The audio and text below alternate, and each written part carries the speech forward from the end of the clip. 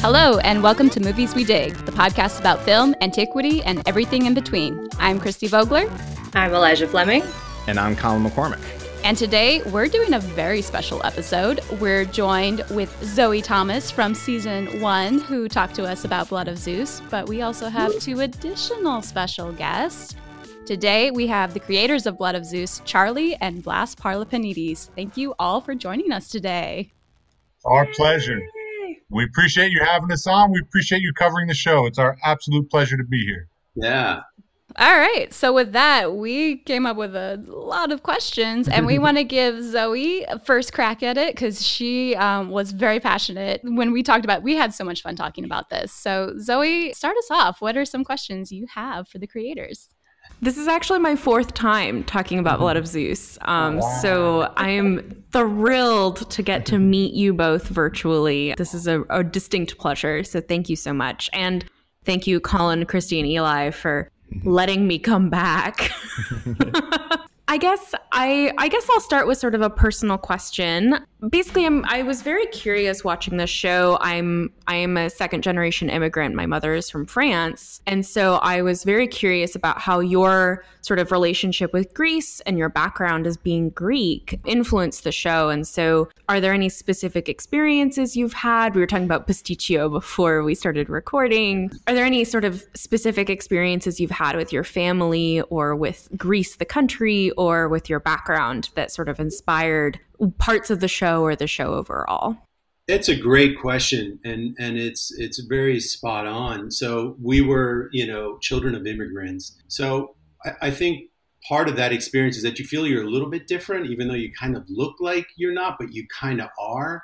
And so the example that, we always bring up is that I remember bringing spanakopita, to elementary school lunch, and then everyone's looking at, oh, what's that? And you feel like, oh, what am I doing here? You're a little embarrassed about it. Of course, we're proud to be Greek, and we're very proud of our Greek heritage. But we saw our parents, and really for their grandparents at times, they had to overcome a lot of adversity, and just being an outsider was something that we wanted to bring to the character of Heron. He's an outsider. He's kind of the quintessential outsider. He's ostracized. And there were times where we felt that to a certain extent, our parents more, and, their parents even more. And so that experience, I think, was reflected in the character of Heron. Of course, then we took it another step, and we kind of, really leaned into that. And so I think it's a very good question, and I think that one of the things that makes that character relatable is that he is an outsider, he is ostracized, and I think all of us at some point, no matter who we are, feel that way at some point in our life. Regardless of what our ethnicity is, I think we can all relate to that and feel that sometimes. I also think too, we would spend summers in Greece. There was a brief period even too where our family moved back. Our parents decided to move back. Vlas went to elementary school in Greece for a year. Zoe's very proud to say he got a 10. You got a Deka. That's the. I got a 20. That's the A in Greece. Yeah. And then, there was a time where we would try and go back. Not every summer, but every other summer. And when you're there, it just hits you differently. And even I remember on a more recent trip, this was back in 2005, my wife, we went to her father's Chorio, my Pethero, the village where my father-in-law's from. And there's a monastery there. And there at the monastery, in the one wall, the face of Aphrodite is still there because they kind of like plastered over the quote-unquote like pagan deities. And it just kind of strikes you that like, this is the home of some of the most amazing minds of antiquity, and they worshiped these gods, and they lived in a world where this is where they came to for guidance. And when you really start to think of that, it really then this world that is what we would consider fantasy and almost like, Lord of the Rings type world. No, they lived this and they believed it, and this is how they made sense of the world. And it just like I said, it stirs your soul. And then as you read about mythology and you read about all of these stories, again, we are the most biased people you can ask, but the pantheon of Greek mythology. Like we love Norse mythology. That's pretty badass too. But Greek mythology still for us is like a step above, and it's just incredible. And so, spending time in Greece, going to these places, and then, seeing some of these temples that still stand. I mean, we were hooked. And then also too, our grandmother, our Yaya Kyriakitsa, our pro-Yaya, our Sophia, our great grandmother, they would tell us these stories. They were little, paramithia, like little tales that, just, I don't know, when you're a kid and someone tells you there's a god of the sea and he controls the ocean, and it's just like, what? Like, wow, well, what's his story? Like, so this was something that is in our bones and in our blood, and it's been in our DNA for a long time. And just as everyone on the Zoom, just like, it's just a world that we all love and are fascinated by. No, but just add to that, because the question was too, like, how our heritage played. Well, our mom did tell us these stories, and our grandmothers did, and you remember emotion most often. They say that even when someone passes away, you remember how that person made you feel, and so we remember how we felt when we were kids and we were told these stories, and we were in awe, and we were enamored, and we were excited, and we wanted to hear more. And sometimes our mom would cut the story short and say, if you're good tomorrow, I'll get you the other half, and that worked. And so that sense of excitement, how that made us feel, is something that we wanted to imbue into the show. So when someone's watching it, in a way, it's escapism, but in the best of ways, where you're just kind of drawn into the story, and then you want to see what's going to happen next and what's going to happen next. And we wanted to have that binge type quality just because of this in the storytelling. That was by design, or at least we tried to do it, and we were fortunate to pull that off. Have you been back to Greece? I know obviously the pandemic happened in between sort of Blood of Zeus launching and now, but I was curious if you've been back and how sort of Blood of Zeus has changed your sort of relationship now with your family, with the country overall, etc. It's a very interesting question. So I haven't been back since the pandemic, but we went in 2017 and 2019. And, the thing that always strikes me, we have still family there. Our wives are both Greek American and have family there. And it breaks my heart because due to the austerity cuts there, Greece has been in financial crisis since they had their kind of moment of recent glory. They hosted the Olympics. The Greek team, the soccer team won the Euro Cup, and everyone went crazy. And then ever since then, it feels like it's just been like bad news. And you see people suffering there economically and family members suffering economically. And it's interesting. We haven't been able to get back, but we've done some interview with Greek press, and we're always asking them, how are you doing? How are you, getting through all of this? And one of the things, 70% of Greece's GDP is based off of tourism. And obviously the pandemic killed that. And so what the Greeks are realizing is that one shouldn't be so dependent on this just as tourism, but it changes everything, because some of the people we spoke to is that, okay, well, they've always had great agriculture in Greece, but if you stop exporting your produce, then it becomes more expensive for the locals, and they're already suffering economically. So, for us, I can't wait to get back. I hope to go, this summer, 2022.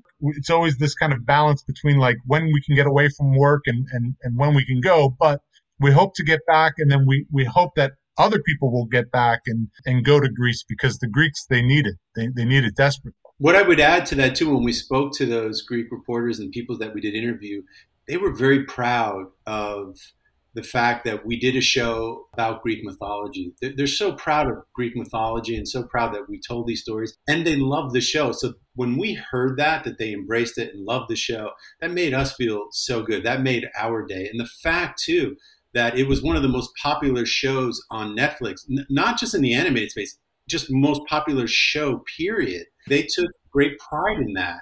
And you could feel it. They almost needed something. It's funny, part of the appeal of the gods, or one of the theories, and you guys would speak better to this than I would, is life was difficult back then, and life is difficult in Greece now. And what helps is a hero. When there's a hero, you can rally behind a hero, and that makes you feel a little bit better.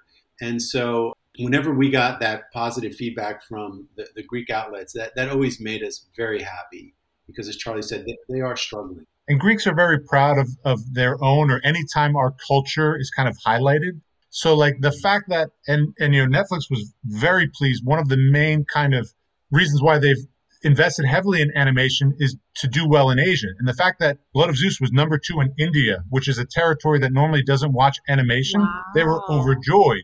Now, I don't know if we have Alexander the Great to thank, or because they live in a multi-theistic kind of culture.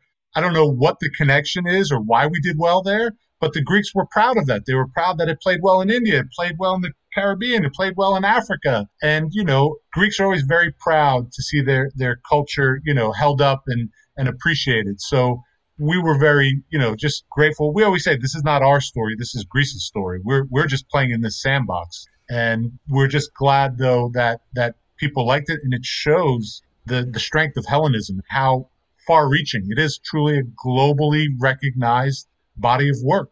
And, I think all Greeks are proud of it. What you guys are teaching just is love throughout the world. It really is. It really is a testament to the popularity of the show. It's not the show per se. We think it's the mythology, maybe a little bit of both, but it's really, people love Greek mythology. And I don't know if I should share this. This might be a little too inside baseball, but metrics and, research and analytics are a very big part of how Netflix operates.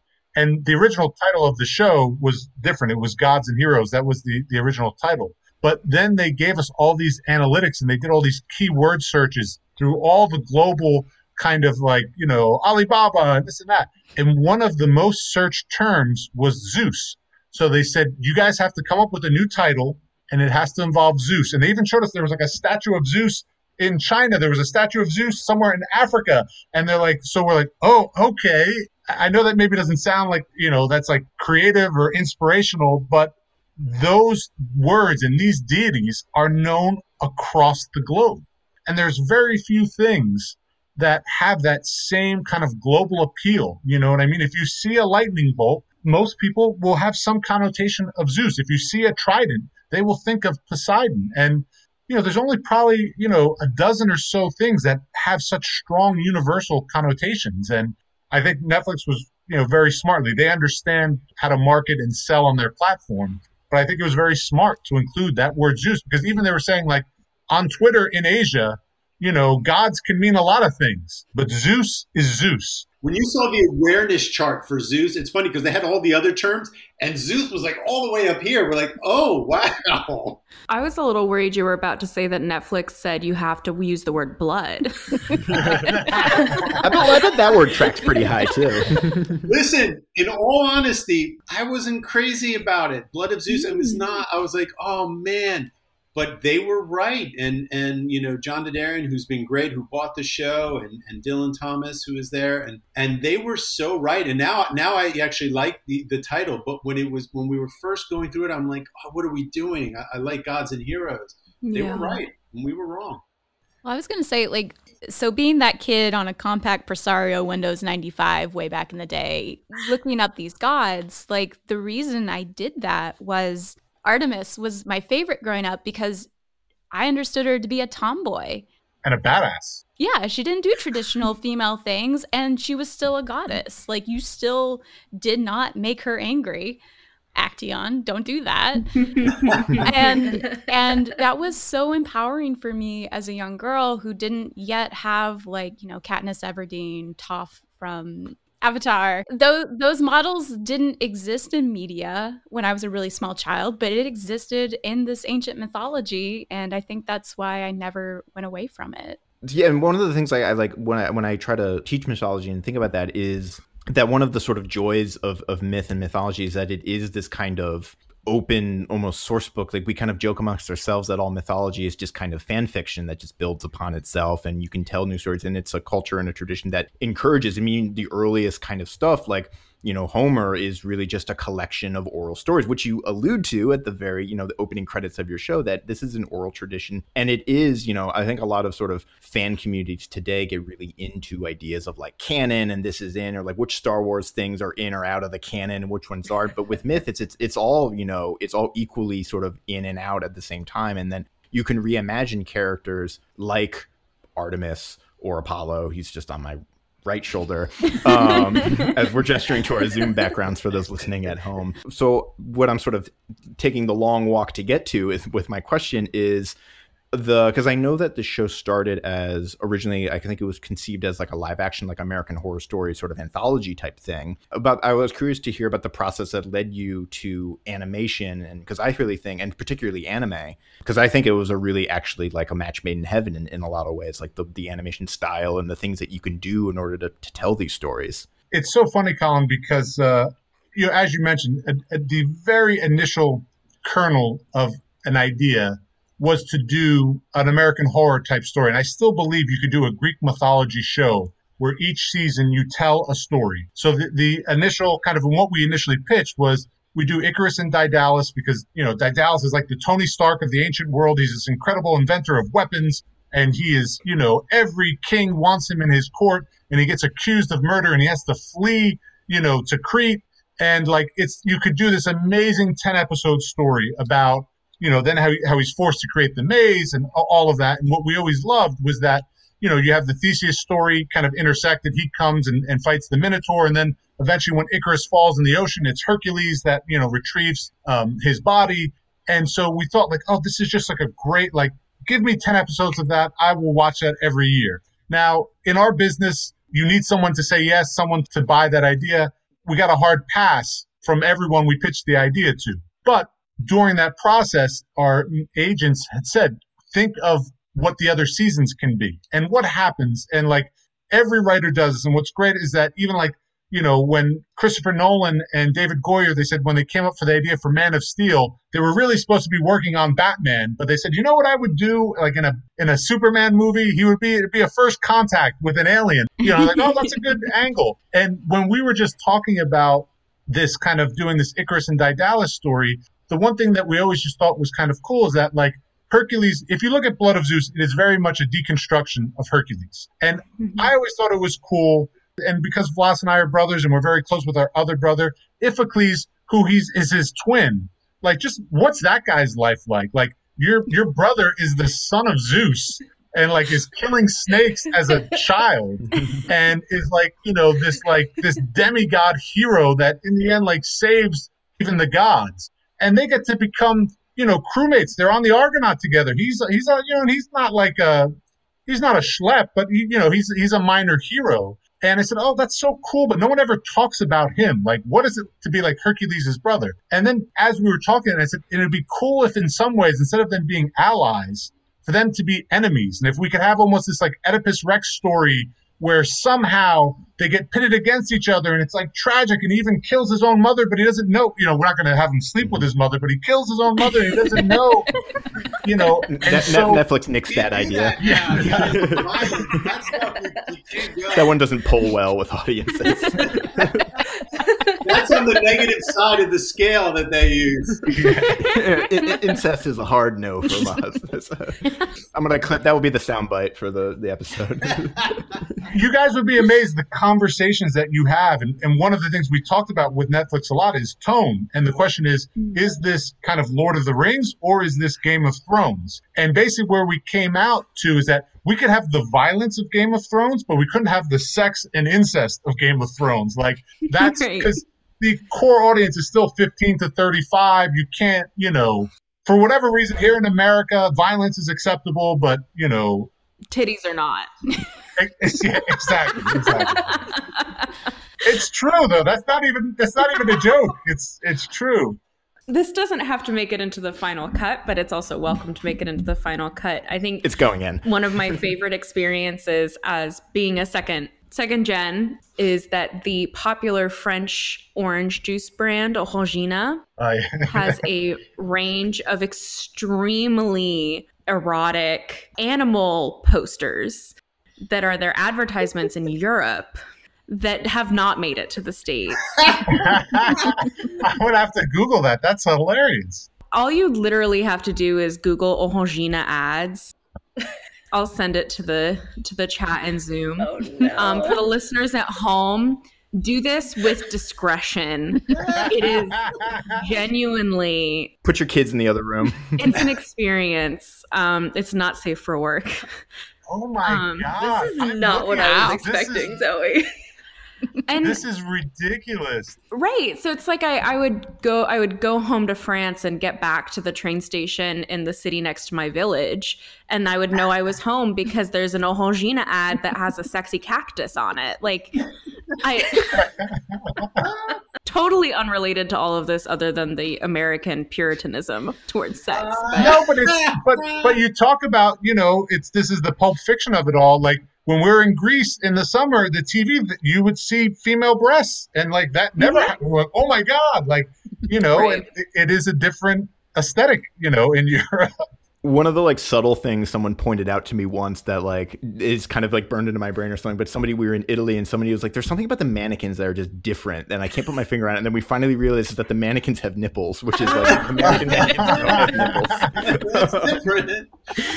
It's like you don't notice it right away, but well, it's funny, Colin. We took our daughter to Olympia, and there's a great museum there, and she was like 6, 7, and she's like, Dad, and like her eyes went really big. I'm like, what?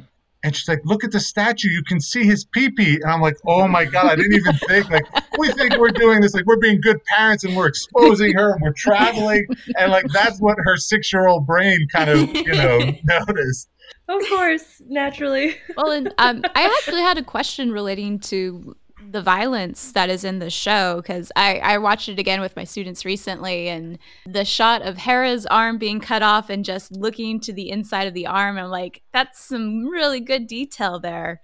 But also particularly when Seraphim finally gets to meet Acrisius and he just goes to town on that guy. Yes. And a different class of mine, we'd been looking at depictions of madness in Greek plays and how they were usually portrayed as very violent episodes, but you didn't actually see it on the stage. It was always described through a messenger secondhand. So that was what was really interesting to think about, is in Greek myth, when it was being put on stage, you didn't actually see the violence, even though it's very violent. I'm kind of curious, what did you guys feel about that, putting that into the story?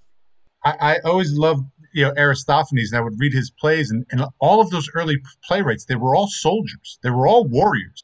And in a lot of ways, when they describe the unseen wound, and when you look at a lot of the drama that they create in their plays, it's them really working through what we would call PTSD now. And some of the plays are very violent in not their depiction, but in what they're tackling.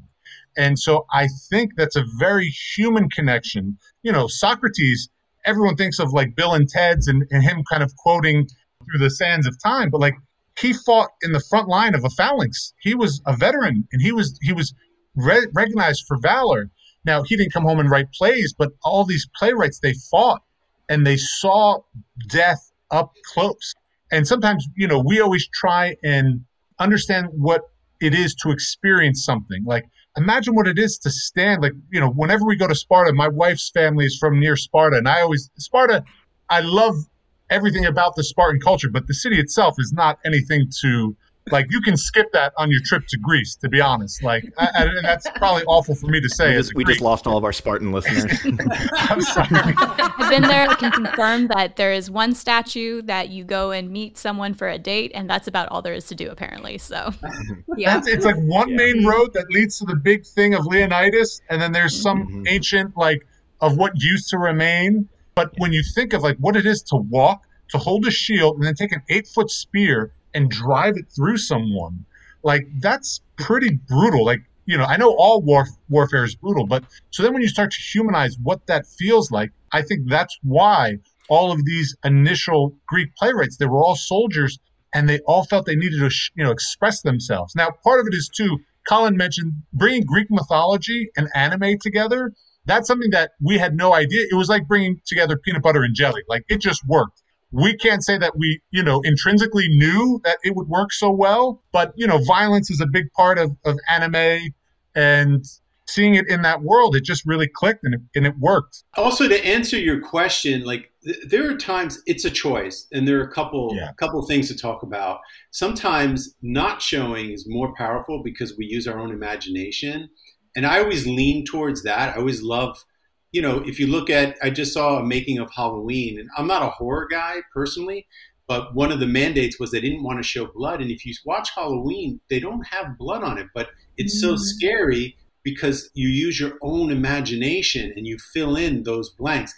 I always lean towards that way of telling the story, but sometimes you do show, like, it can't be more graphic than that scene that you referenced where Seraphine's pounding away. It's also a directorial thing. Those were some things that the director brought to the table. It wasn't, say, written in the script. It was written in the script that he really wails on the guy, but that's elevated and that's also compounded by the music. So all these things are working. But for me, with violence, like, we always love this idea of the sacred and the profane. So if you're going to show some of this violence, you also have to have a good message there. You got to have something positive. And for me, as long as it's not gratuitous, just, violence for the sake of violence, that I'm completely against. But if it's a depiction of, like, a character and it's being true to that character and true to that world, and yes, it's graphic at times, but there's also this spiritual component. There's this positive message there, and both are equally represented, or at least there's at least a component of the spiritual side. Then I'm okay with it. So it comes down, to answer your question, whether you show the violence or you don't. It's an aesthetic choice, and it's, at the end of the day, it's like, what is most effective. It's like the shark in Jaws, or I was just actually watching Alien the other night. Yeah, you see the alien very sparingly in that movie. And then to circle back to Charlie's point about this is a common thing we talk a lot about in classical studies and things like that, about the sort of the trauma of things like warfare that manifests. And I think you can do a whole reading of the Odyssey that's really just like the story of trauma. And also not just that the playwrights themselves, like Aeschylus and Sophocles and guys like this, were intimately familiar with warfare, but also the audience themselves. If you're in Athens and you are, a male citizen of a certain age, you have done military service. And, it's not just, it's both for the playwright, but it also this reciprocal nature of art, because the audience themselves are going to see this on stage and have that, like Aristotle talks about, the catharsis and the purge of your emotions, and to think about this. And it's a very sort of even though it's a, story about Orestes or, whoever on the stage, like, you've never met Orestes or Heracles or any guy like that, but like, it's speaking about something that's very intimate and personal to your experience. Well said, Colin. And Colin, when you were just saying that, it just reminded me of, like, again, we don't go in the office anymore. We've been working from home since COVID hit, but normally we sit in our office and there's just two desks that are right next to each other. And we just kind of just come up with just like, what if? And when you were talking about the Odyssey, we always kind of felt like that feels a little bit like BS, that it took him that many years to get home to his wife. Like, is that really true? But we always had this one idea that what if after the Trojan War, it's 10 years, the Greeks finally break through, Agamemnon standing there with his brother, and they bring forward Helen of Troy. And, Menelaus just goes white. He just goes blank. And his brother looks at him and is like, what? He goes, that's not her. And they realize that even though they spent 10 years fighting, that she had already split and was in Egypt. But if their men find out, they'll kill him. So then they call over Odysseus, who's like their most trusted general. Like, listen, you need to go find the real Helen of Troy. And that's why he was gone so long. And that's why, he didn't, or unless he got high with the Lotus Eaters, like, that sounds like the biggest BS story you tell your wife. Like, oh, this happened and this happened. You guys see that show? Maybe that's a show. Maybe we can. I'd watch it. Well, I would love it because that's a deep cut reference to a Euripides play that nobody ever reads or talks about, called The Helen, where Menelaus is sailing back and he lands in Egypt, and then Helen's there, and they're like, what? And then the Helen on the boat with him disappears, and she was an eidolon, like an image the entire time. And I wasn't even familiar with that. That's great. No, you guys are like, you're right on the money. You're there. Herodotus mentions that idea too. He talks to Egyptian priests who claim that Helen was in Egypt, and he's like, and I believe it's true, because why would Priam just not give her back? Like, why is he letting Paris hold on to this woman for 10 years? That's like, that is, I think, like the ancient equivalent of like, why didn't they just take the Eagles to Mount Doom kind of thing? Like, it's that sort of like it needs to, we need to suspend our imagination for the story to happen. Yeah. Because otherwise, like, they would probably just give Helen back right away. And I remember in the Herodotus that Christy's talking about, they call her the temple, or like Herodotus sort of translates, I forget what the Egyptian deity is, but he calls it foreign Aphrodite, and he says this was actually Helen that came here. Wow. Oh, I love that, foreign Aphrodite. That's great.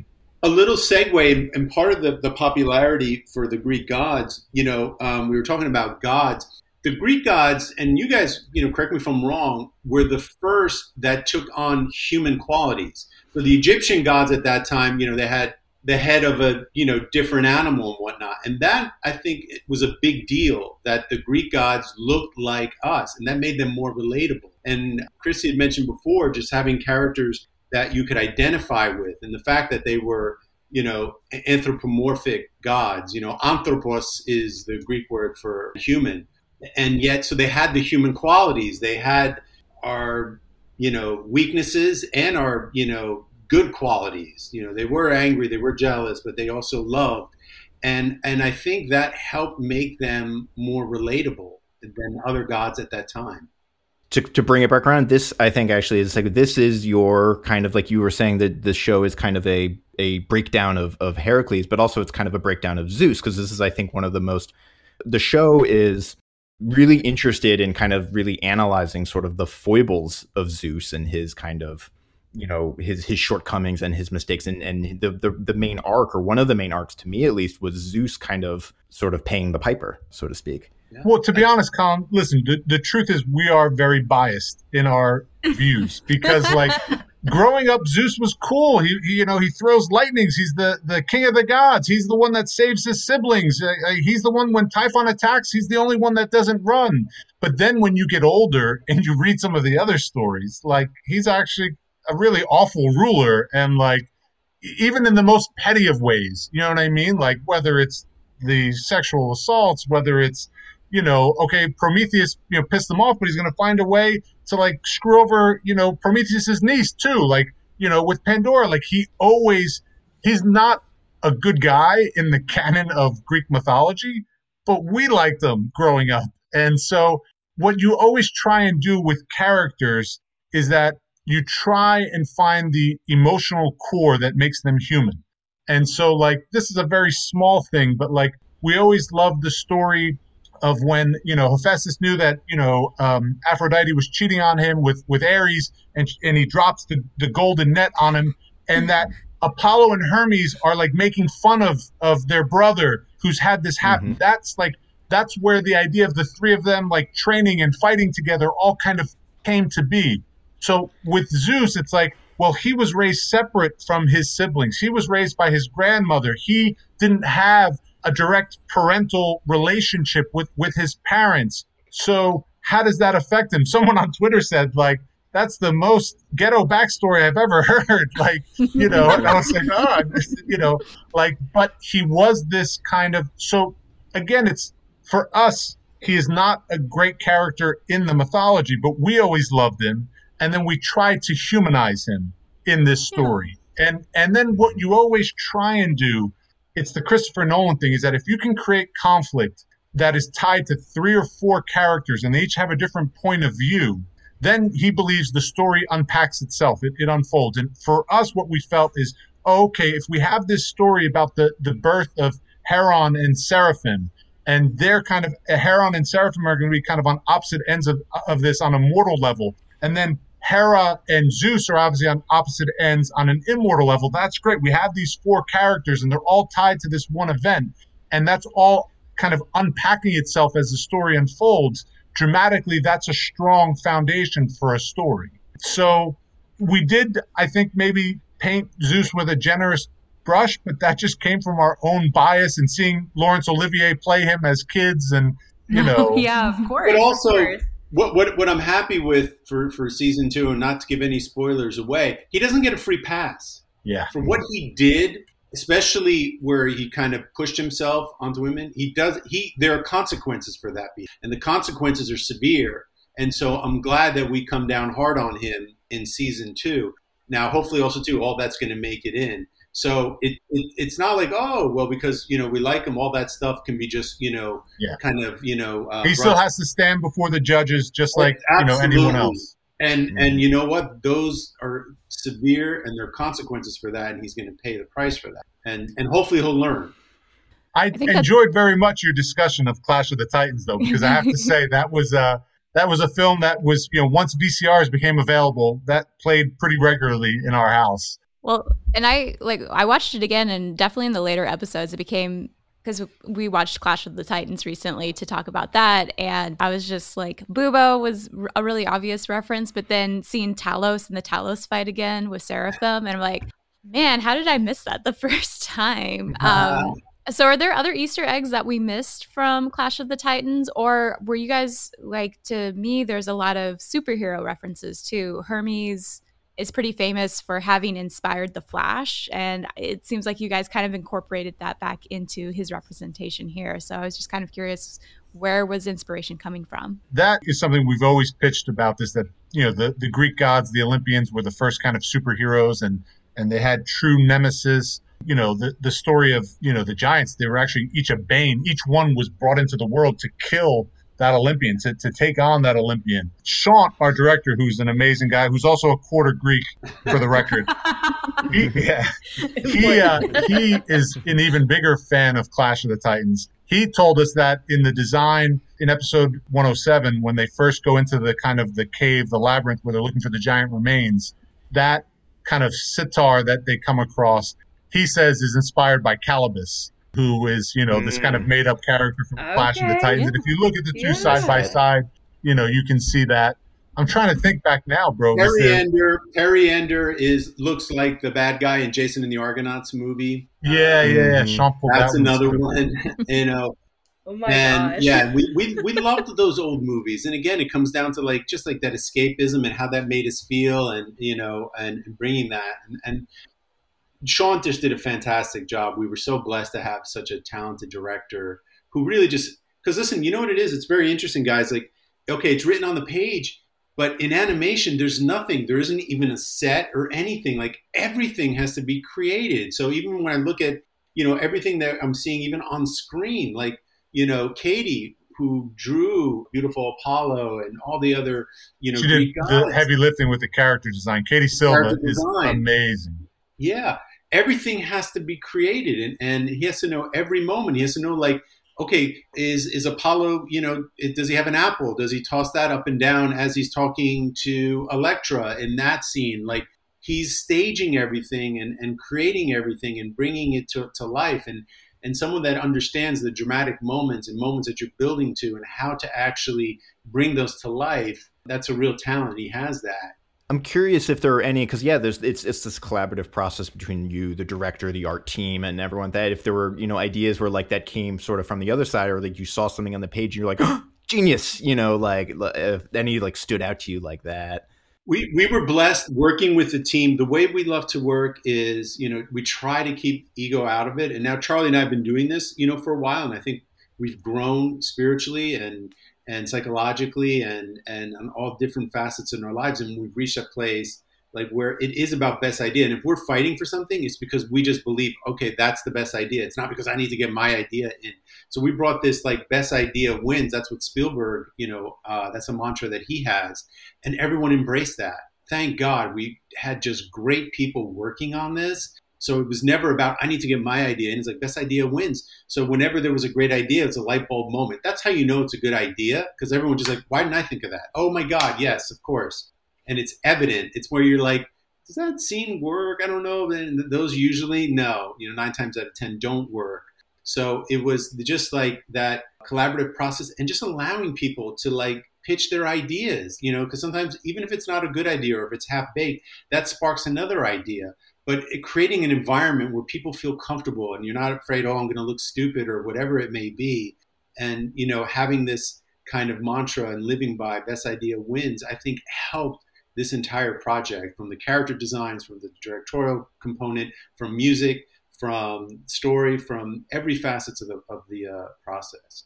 And to be honest, Colin, to answer your question, the way that the process works is we write the scripts, and then we would sit down with Sean and go through the scripts line by line and do geography, and we would give him references and photos and even, images from art. I'm very grateful. She just recently passed, my art history professor at Swarthmore, Connis Hungerford. You don't know how many things that I sent Sean that were literally pulled from references that she showed us.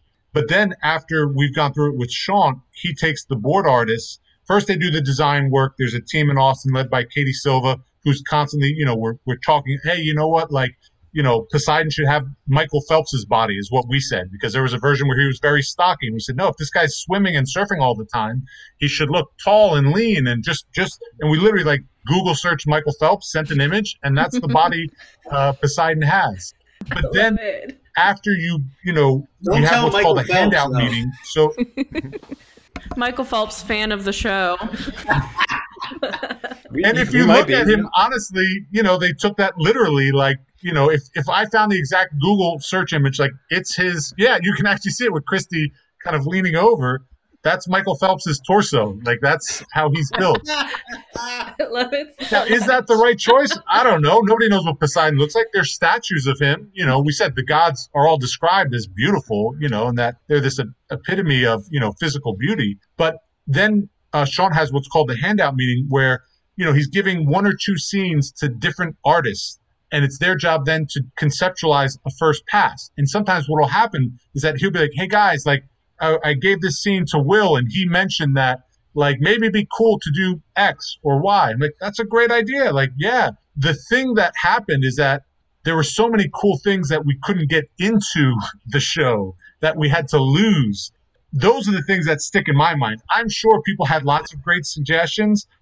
We did episode 207, 107, we animated last because Sean very rightly said, 108, the finale, is going to crush the animators. They're going to be exhausted. So I don't want that to be the last episode. I want them to have enough in the tank where they can do a good job.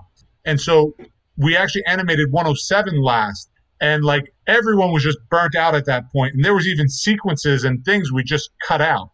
The one thing that was cool is that like what people see as they go through the fields of the dead, some of those like with the spiders and the stuff like that, that was stuff that the board artists came up with that we thought were just really cool. But it was more so like there's a bunch of things that we had written and that they even boarded that we couldn't animate. And those are the things I still miss. And they're called thumbnails. There's like a sequence with Alexia that I still watch. And can we slip this in somehow? It makes no sense to get it into season 2, but like, part of me still wants to get it in there. Just speaking to Alexia, there were two things, because once she starts off very strong, and then like people said, well, she kind of peters out. And we had another scene where we show that strength that she had that just got cut. We just couldn't get it in. And then we had another scene that had her backstory, because we don't know her backstory. And that killed me, because I knew it. I knew that like, it just tore my heart apart, because I knew it would be an issue and we wanted to spend more time. The greatest challenge in all of this was that we had like 20 pages. And as Charlie said, there's 4 different kind of perspectives. It is a story about the 2 brothers. And we love all these other characters, but it's so hard when you're just limited to the 20 page count, 21, to get into and to delve into all those characters. So that is something I think sometimes that criticism, I think it's fair. And the reason is for the reason that we only have so much time. We only can focus on so many characters. And we love so many characters that we keep putting them in. But when you put them in, that's great, guys. But then you're not paying off certain things. And we could just take this and make those 8 episodes into 16 episodes and what have you. So it's always that struggle of, okay, these are our characters. These are the moments that we have time for. This is the real estate we have. And we just have to try to do the best we can with the time that we have. We had this like sequence with Dionysus, and he had a couple scenes because we wanted to, again, the gods are immortal in the sense that they don't die and disappear. Like what we clearly, I think, hopefully established in season 2 is that a mortal can die and then they go into the underworld. A god can die and then goes into the underworld and is judged. But then if people still continue to pay tribute to them, if they continue, to still care about that god, it's more like a timeout, and then they can come out of the underworld. And we wanted to introduce Dionysus in a few different stories dies. And we had this kind of little arc with him because we wanted to set up the idea that a god could die before Zeus blows himself up. But, Sean told us, like, guys, we're never going to be able to animate all of this, and we cut it. And I remember we were having a meeting, and Meredith Lane, who was the casting director, when we told her that we cut Dionysus and that was one less speaking part, she was like, oh, thank God. And I saw the relief because we were cutting pages and cutting characters. And I was like, oh, yeah, we really need to, like, we're maybe pushing too hard, And so there are things that we lost that you have to make do. That's that's the process of making a show. There's always sacrifices. Maybe if you're like the Russo brothers, like you don't have to sacrifice everything and you get everything. But I bet you if you had them on a podcast, they would tell you like there was this sequence and Marvel made us cut it. We couldn't afford it, and even though it's a $250 million budget, like so. We always say if you want to just like what you want to write, like your heart's content, write a blog. That's because in our business, that's not gonna happen. I have a question about Alexia, and it might go into spoiler territory, so you don't have to answer it. But like, I keep watching her, and I want to like her so much because she's reminiscent of what drew me to Greek myth, of like the Amazon women, Atalanta as a heroine. So something that I watched finally the third time was that Alexia is referred to as an Amazon, but she doesn't call herself that. And so I was wondering if this is just a title that's been given to her because of her training and everything like that. And the fact that there's a lot of stuff that doesn't really match up with Amazon mythology about her. The fact that she has a mother and a father that's shown in the Field of Death scene. That's like that wouldn't be a thing. So you're very wise, Chrissy, very observant, very observant. Okay, so there is something still there, and she's not necessarily an Amazon, but like I keep holding out for a badass Spartan princess or something like that. So yeah, there's more to, and the backstory addressed the questions that you have, and we're going to delve into those in season 2. And she's a character that I just want to spend even more time. And it's going to be tricky because, again, like we fall into the trap of like, okay, season 2, where's the focus going to be? There's a love story at the focus of it, not giving anything away. And so then, but it's also Heron and Seraphine's, story. But we're going to get more of Alexia. And I think that is very astute. And we're going to address, okay, why are they 2 parents and who exactly is the mother? And then how was she brought up? And then that's going to inform her character more. And what Vlas is also referring to is that, and I think people kind of realize this from the tag, so it's not a spoiler, but Hades and the underworld and his story, that's all a huge part of season 2.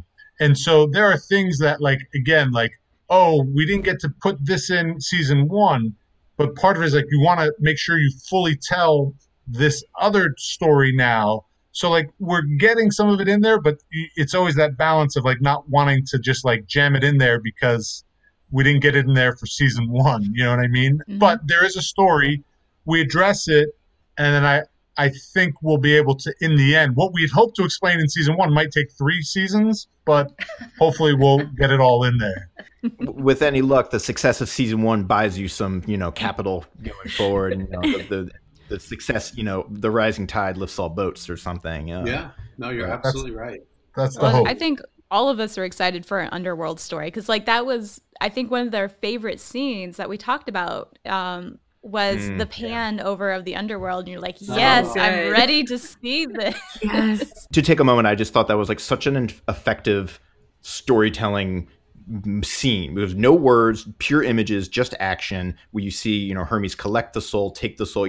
I think like a weaker show would have just had somebody sit down and be like, this is what happens to souls in the underworld. But no, we see it play out. We see the souls waiting on the shores of the Styx. We see what happens to her soul, the coins, and it all happens almost wordlessly. And then I was like, I think it was episode 3 or 4.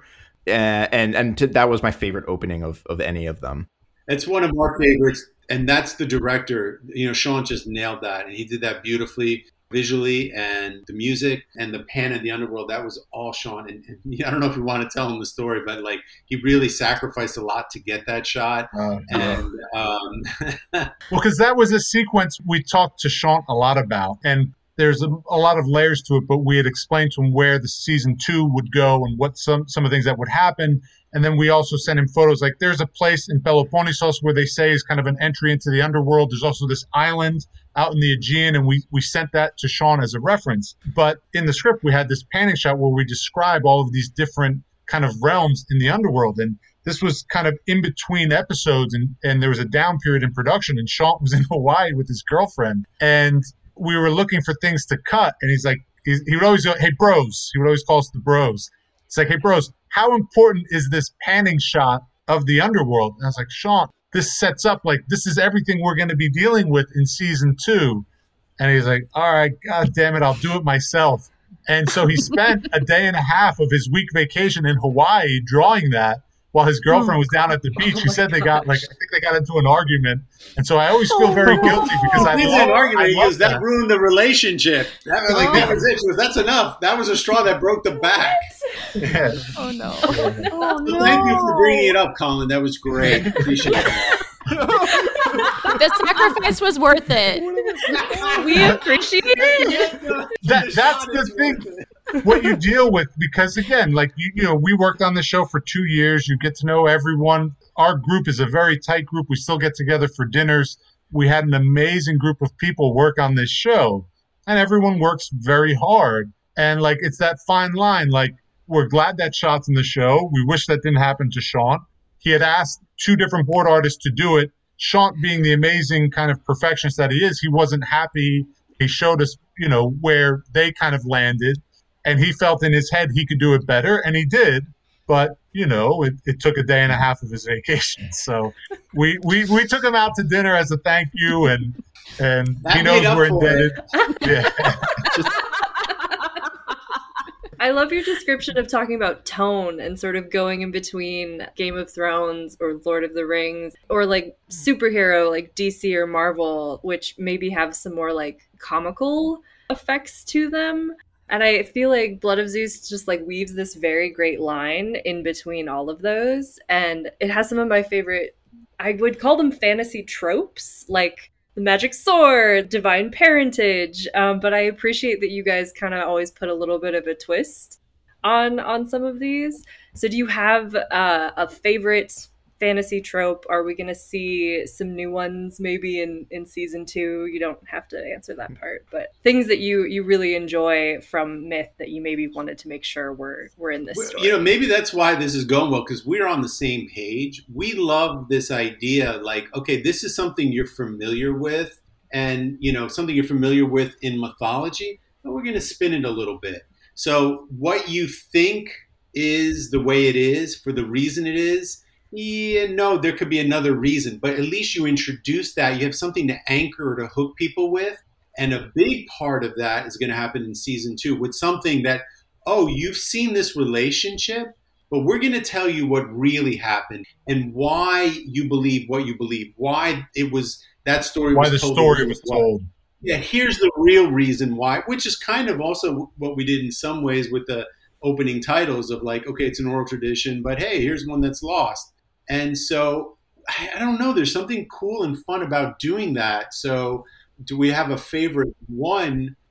Listen, Charlie came up with the idea that these guys should be brothers, the Hercules story, and I think it was brilliant. And we love, Breaking Bad, and one of the mantras on that show is like, you go forward by looking back. So you just look, okay, well, if this happened, well, then how does it inform, decisions for the characters as they go forward? And so a lot of our process stems from working that way.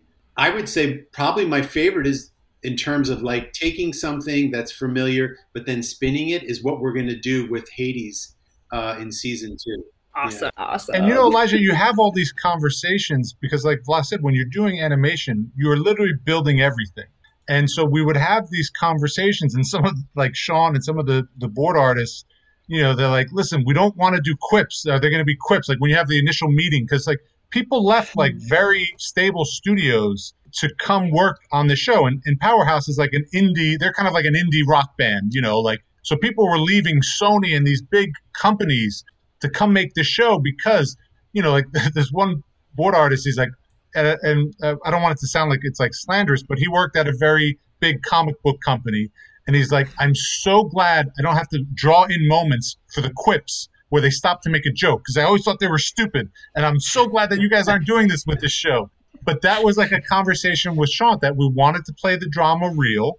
We wanted for this to feel epic and mythological, and that we don't have to have, and cinematic. Cinematic. That was, again, by design, from the music to the way he, the shot selection, that was all by design. Because if you watch anime, like especially Japanese anime, like they save their budgets for the action. So there'll be scenes where people are talking and you're just on like a static shot of like the phone and it's just kind of panning and there's no animation there, but they're just doing that to save their assets and money for the crazy action sequence. But what happens is that you don't have that kind of traditional filmmaking reaction shots. And that's something that, we really want to do, is to make the emotion land. So like Vla said, we just love mythology and fantasy, and we wanted to do an adult version of this story. And what was great is that once Netflix was cool with that and signed off on it, and we kind of figured out what was the acceptable level of like violence, and they, they're very clear about, nudity and sex. So that pushed us away from Game of Thrones. But we were also told we kind of had to deliver the action and violence that's expected in anime. So it wasn't, Lord of the Rings, which we love, but obviously they're not as, no one gets a knife through the eye or, gets beaten to death. Frodo doesn't bludgeon anyone. So it's finding that balance, and that's fun. That's the fun part of the show. After we've written, having these conversations, because you could take the same script and do a hard R version, or you could do a PG version, and just by sprinkling in a few jokes and directing it differently. And just want to say, Netflix, we're so grateful, and especially to John Dadarin, who gave us this opportunity. They were just great. They were just great to work with. It was the most fun we had professionally and creatively in our entire career, because we were also involved through the whole process. On the film side, you get rewritten. It's a director's driven medium.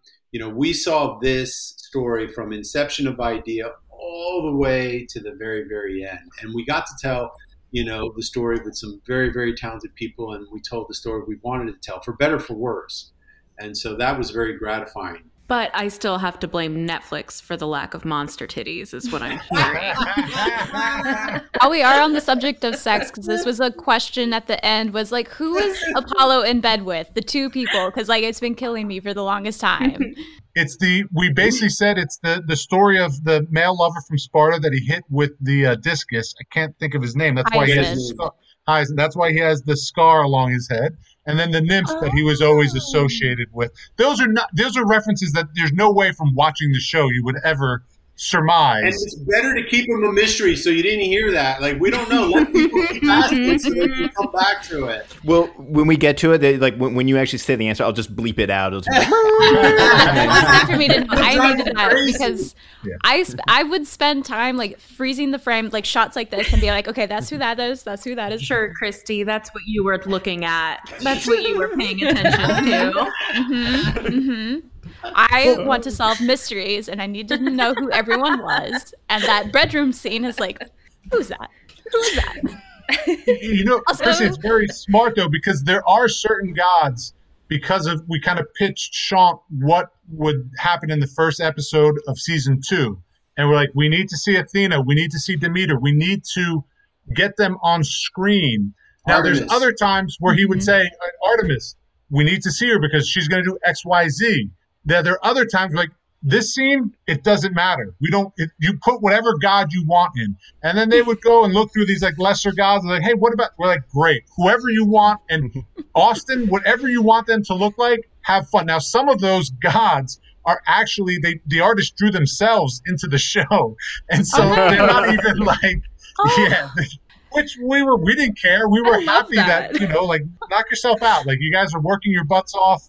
Great. If you want to make yourself a god, all the more power to you. I would use that as a chance to shout out my favorite god, which is Rubigo, the Roman god of corn mildew. That's Colin's self-insert. Yeah, it's just a guy with a bunch of moldy corn. Well, one thing that you guys might find just a little funny, the merchant that Heron deals with in the first episode, technically he's not, but that's actually modeled off of our attorney. He wanted to be in the show, and so we sent Austin his headshot, and that is, technically we're not, because he didn't sign a name, image, and likeness thing. But if you Google Jeff Frankel and you look at that image, there might be similarities. We have to get. There's one from our brother, because Al Leiter, the baseball pitcher, went to our high school, and he's such a great guy, and he donated, a lot of money to the school. They picked up the baseball field. They have the scoreboard, which was $250,000. So we got to get him in one of these seasons. He's going to be in season 2. Al Leiter. Yeah. Get like a discus thrower or something. That's a good idea. A little discus thrower. There was no baseball in ancient Greece. Why is this guy in there? I don't understand. I will say something I think that you all did really incredibly well, but you mean both you two, the bros, but also your production team overall, is really make the environment and the story feel modern.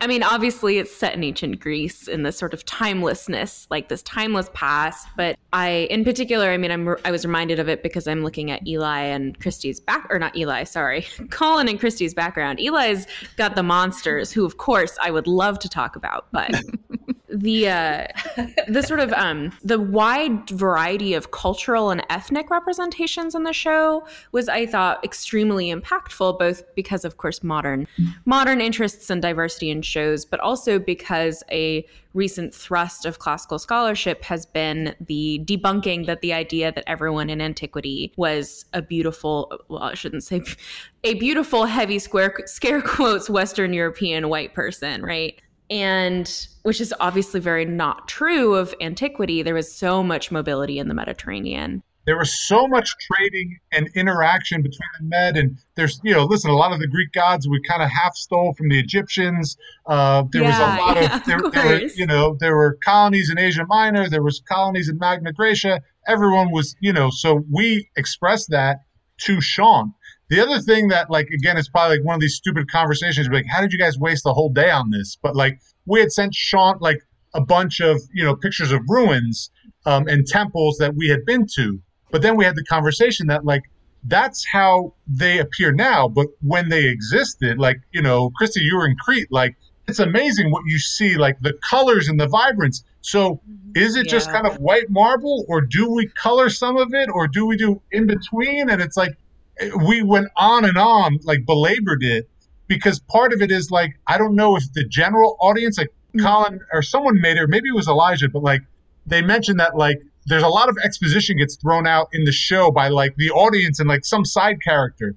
And part of that is our unease as, as writers, do they understand what's going on? And do they get this? And you never want the audience to be confused, and you don't want them to be confused by what they're seeing either. Because I think if you ask most modern viewers, they would think that temples were just white and it was all pure white marble. And, they think of Mykonos and they see the white paint and the blue roof. They don't realize the Elgin marbles were painted and they were beautiful and there was gold and so you're trying to make up this fake aesthetic. Do you do truly what it looked like? Does that feel weird to the viewer? Does that feel foreign? We don't know what the right answer is, but we would have these conversations and then you just look at it and be that's cool. Or no, that's a little too much. Let's, pull some of this out. And to be honest, we should probably hire a classic, consultant. You've got 4 waiting, right? Yeah. I know. There you go. You've got 4 right here. But to speak to Zoe's point, we're proud of that. We're very proud of it. And we're glad that it's in there. The diversity. The diversity is part of it. Yes. Yeah. And also, speaking to monsters, according to Netflix, monsters are very popular. So it's according to their metrics. Yes. So. It's one of their most... Monsters were awesome. They have 30 buckets that they use to categorize shows, and Monsters is a bucket that does incredibly well. And so we had long discussions with Sean. The giants weren't even... in mythology, they're the same size as the gods. If you look at some of the pottery and the ceramics, they're equal in height. But when you say the word giant now, intrinsically, you think something big.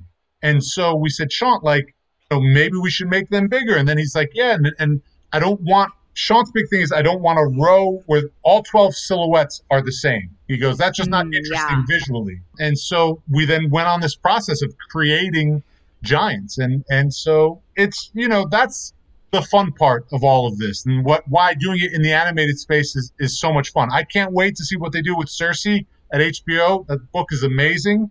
I think it'll be a great show. Those are amazing writers. But part of it is part of me feels bad for them because that stuff's hard to pull off in live action. It's much easier when it's just hey, Aaron, draw this. She's a great writer, the author of Circe. I mean, I just Madeline Miller. Yeah. Shout out to Madeline Miller. I have it right here. Oh, actually, that inspired it. Does that look familiar? That's where we got the Blood of Zeus. Oh yeah. Yeah. Oh wow. Because we're huge fans. Oh gosh, cool. Yeah, intertextuality. We're talking about the cover title for listeners at home. The cover of Madeline Miller's book.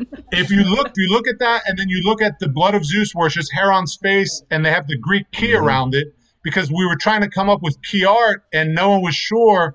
And someone said, we should just do a Circe title. And they're like, yeah, that's a pretty good idea. And one of the artists came back, and that's how we ended up with that. She's brilliant, though. That author, I just read her book. stuff. I'm blown away, just blown away. I'm like, okay, she's in a whole other league, in my opinion, with her prose. She just is. I think I'm speaking for everyone, but I'm confident in this. But I would say that the giants are probably one of our favorite parts of the show, and we just sort of love the monsters and the creativity. What gave that away, Colin? I had a real random kind of question, which is, I was just wondering, actually, have they made any like action figures or things like that? Can you get like a physical one of these guys? You should send them that one artist. There's this one artist in Dubai who reached out, and he's been making 3D. He's been 3D printing these sculptures that he created of the gods, and they're amazing. The one he did of Hermes and Hades, they're so good. And we forwarded them along to Netflix, and Consumer Products is looking at it. And we were very grateful that they released the soundtrack. That's something they don't normally do. And they've said maybe for season 2, for the launch, they would do something with figurines, because and I asked him if he could make, we're not saying the 100-handed one or, but even just the Cyclops, which was very much an homage. That's the Harryhausen Cyclops, to the T. Absolutely. It's a direct homage to that. So we would love to do something like that, but that's kind of above our pay grade. We'll see where they shake out. Netflix they're this beehive of creativity and production, but they're just so you just see they're just constantly onto the next. And so we just hope that this will be something they do maybe for season 2, though. That would be really cool if they could do some. I want a musical. That's what I want. I really do. I want the musical version of Blood of Zeus. Oh my gosh. So that sort of makes me think, and we can sort of maybe use this as our wrap up for you guys, wrap up thoughts. If you had the dream project, no budget, would you choose the musical? You had all the time in the world, or would you choose the animation? Would you choose the live action miniseries, or a movie? Wow. What's the dream? For me, that's an easy question. No, the dream's easy because we're dreamers. Our parents always were dreamers. They instilled that in us. I'll instill it in our children. Because life is short, and it's important to have dreams, and it's important to try to live those dreams, and it's important to try to be true to yourself in a world where everyone's lying to you. I think people owe it to themselves to be honest with themselves. It's the very least you can do. And that brings you wherever it brings you. But the dream is this has been a dream so far. It's been one of our mother's prayers that was answered, because to be doing this, especially during the pandemic, there are huge writers that just aren't getting work right now. And we're doing this, and we're loving every minute of it. And then for the dream for me would be to finish this, and we know where the story is going to go. We have an idea for a spin-off where we can explore also, hopefully with some female writers, female characters, which is something that we're very excited about. Because again, this is a story about the two brothers, and the focus has to be there for now. We're going to do all we can, but we can't force things, and we're going to do all we can. And we'll see what happens with, the spin-off. But for dreams, the dream would be to finish this story. And then maybe if they ever Netflix wanted to do a live action version of it, that would be a dream. And then to do a musical too. I know it sounds crazy, but I don't know. 6 seasons and a musical. Yes. There's always a musical episode. Always. All of them. You could have the muses show up and inspire everyone to sing. It'd be amazing. Because then, there are things that we were just, Charlie and I, we're crazy because we're always thinking about it and we're obsessed with it, and attention to detail matters. But there are things that we didn't get to explore, even the animation, because again, we're limited to that 20 pages. different ideas and stories and just to delve into more of the characters that you would be able to do in the live action space, because it would be an hour. And you would work with some other writers, like, this is what we were thinking, this is what's there, this is what we felt worked. And there was always this idea that we had, or this storyline. So, that would be a dream to be able to do it also in the live action space. And, if there's a musical, I would love that too. So who knows? What do you think, bro?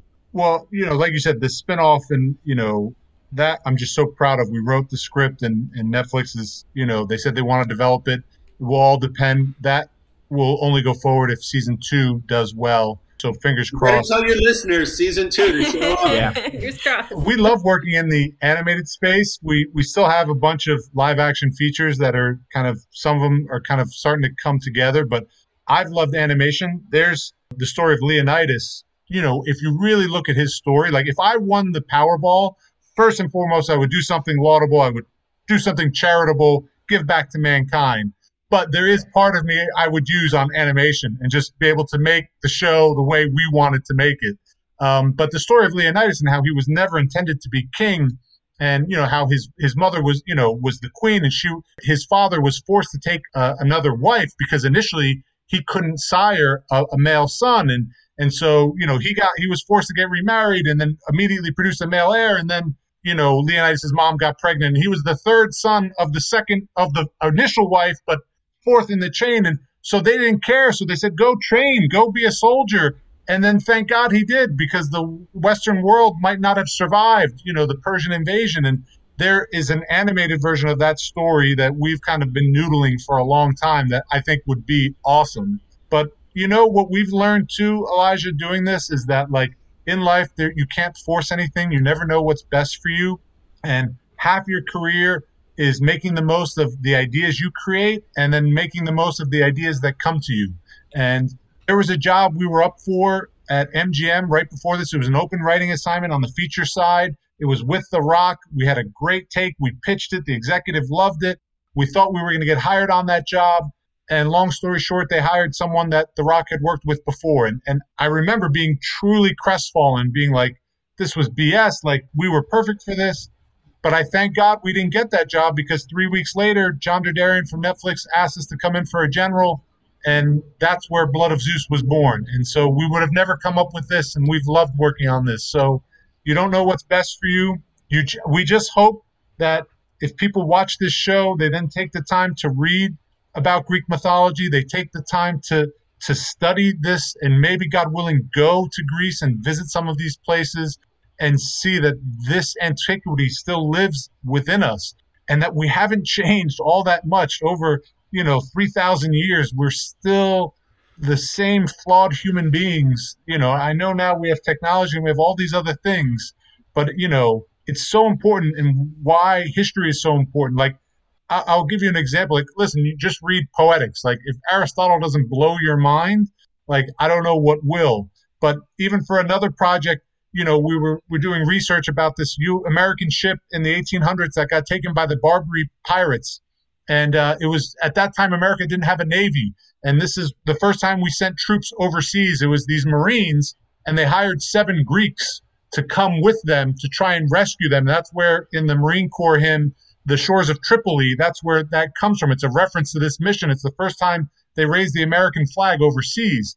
But the sailors that were captured, the one guy kept a journal, and it's in the Library of Congress, and I started reading it. And this guy was so articulate. I don't know if he was the Ernest Hemingway of deckhands or what, but like, I was blown away. And I think sometimes we have this like arrogance because we live in this modern world that we're somehow smarter or maybe better. And I think nothing could be further from the truth. And that's why when you can go back and read these first person sources, the stuff that you guys probably teach and are on your syllabuses, we see how complex and dynamic we have always been, and that the human condition continues to evolve. And we gain insight by looking back. So don't just think forwards, think backwards. And that's why, in a small way, we're glad we're working in this space. We give you guys credits for teaching in this space because it's so important. I think it's more important than ever.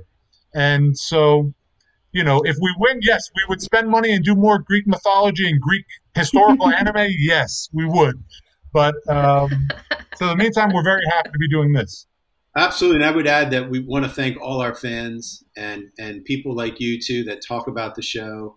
I mean, we're indebted to all of you. And again, as Charlie mentioned, what you guys do is so important, that you teach the classics, because I think just in life, if you can kind of approach everything with a little humility and you hear those stories, there are real lessons that can be learned, you know, the actual dangers of hubris and all different types of lessons that are in there. And I think that's why they've also endured, and that's why people, you know, still love the Greek mythological tales, because there's something to learn from them.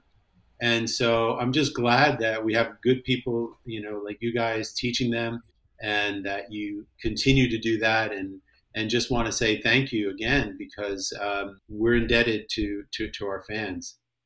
How can you not love Greek mythology? There's either like a love story or someone does something that angers the gods and they punish them, and that's like juicy kind of soapy stuff. Like, it's all just great. My students today were translating, it was a Latin class, sadly, not ancient Greek, but they were translating a short story that corresponds with the chapter they just finished in their textbook that was about the marriage of Peleus.